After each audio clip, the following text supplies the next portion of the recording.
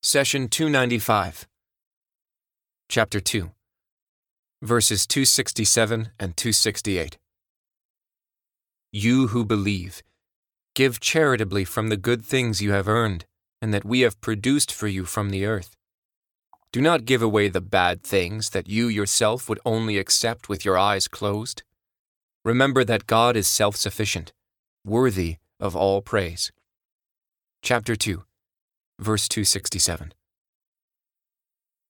During the time of our beloved Prophet Muhammad, the residents of Medina used to hang containers of dates by the entrance of the mosque. The poor and the travelers could eat from it without the need to ask or beg. Sadly, the hypocrites and some Muslim residents used to bring in whatever old or rotting dates they had and pretend they were helping the poor. God warns us against such behavior. You should not give to charity what is worn and torn, or what is old and spoiled.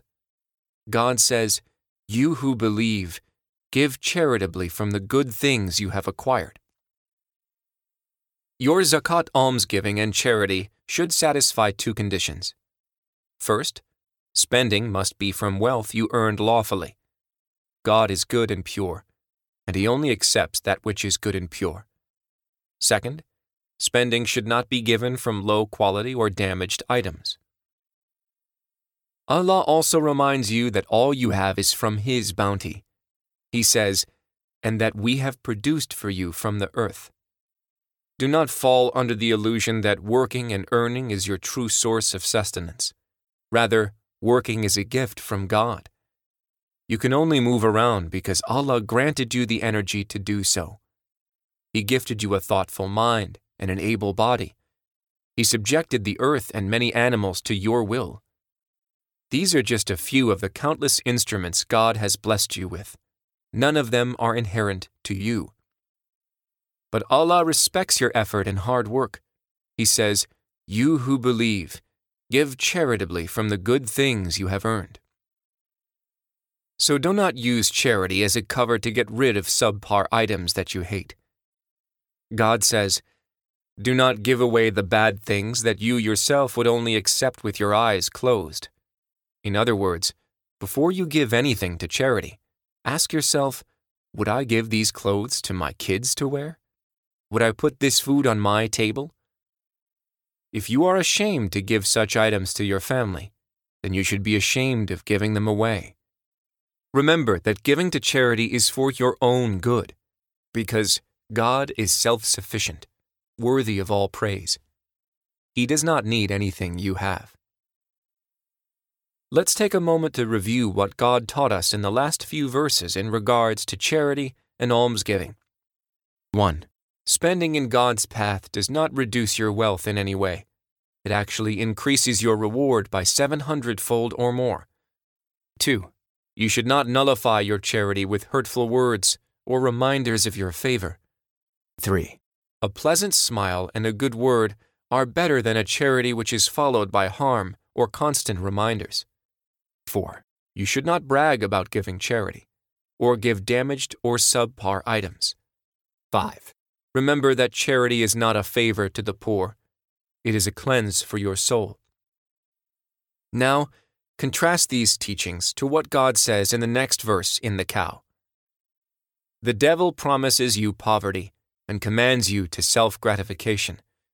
Allah promises you forgiveness from Him and abundance. Allah is all-encompassing, all-knowing. Chapter 2, verse 268. When you are about to give charity, the devil steps in and whispers to you to withhold your gift. Why risk poverty? Why give your money away to someone who may waste it? Don't you want that new car? Don't you want to ensure the future of your kids? The devil scares you with poverty and tries to distract you from spending in God's path. When the rich refrain from helping the needy, the hearts of the poor become filled with hatred and resentment. The rich become the enemy, and the society turns on itself. In a community where indifference and selfishness prevail, all sorts of evils become widespread. God addresses these issues in the following verses. the present, worldly life is nothing but a play and a pastime. If you truly believe and keep from disobedience to Him in reverence for Him and piety, He will grant you your rewards, and will not ask of you your wealth. You would be grudging if He were to ask you and press you for them, and He would bring your resentment to light. Chapter 47, verses 36 and 37.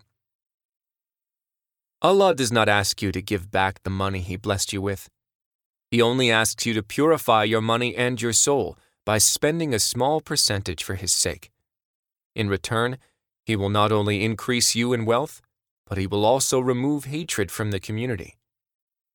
I would like to remind you of a story from my childhood, where a farmer used to walk his cow in our neighborhood during the hot summer days. He would give a small amount of milk to each neighbor. Everyone along his path would pray for the protection of the man's cows, because each person felt that he or she has a personal stake in this man's wealth. On the other hand, when injustice becomes widespread, social unrest follows, and the entire community, rich and poor, suffers. God says, "The devil promises you poverty and commands you to self-gratification. Allah promises you forgiveness from Him and abundance. Allah is all-encompassing, all-knowing." Chapter 2, verse 268. A person who responds to Satan's whisper and ignores God's promise is preferring the enemy of God over God Himself. May God protect you and me from such behavior. Any time the devil is followed, man ends in ruin. And any time God is followed, mercy and immense gifts await. Wisdom requires you to know which path to choose. The messenger said, "My Lord, my people treat this Quran as something to be ignored." Chapter 25, verse 30. Do not abandon God's book. Please take a moment to subscribe and to share with your family and friends.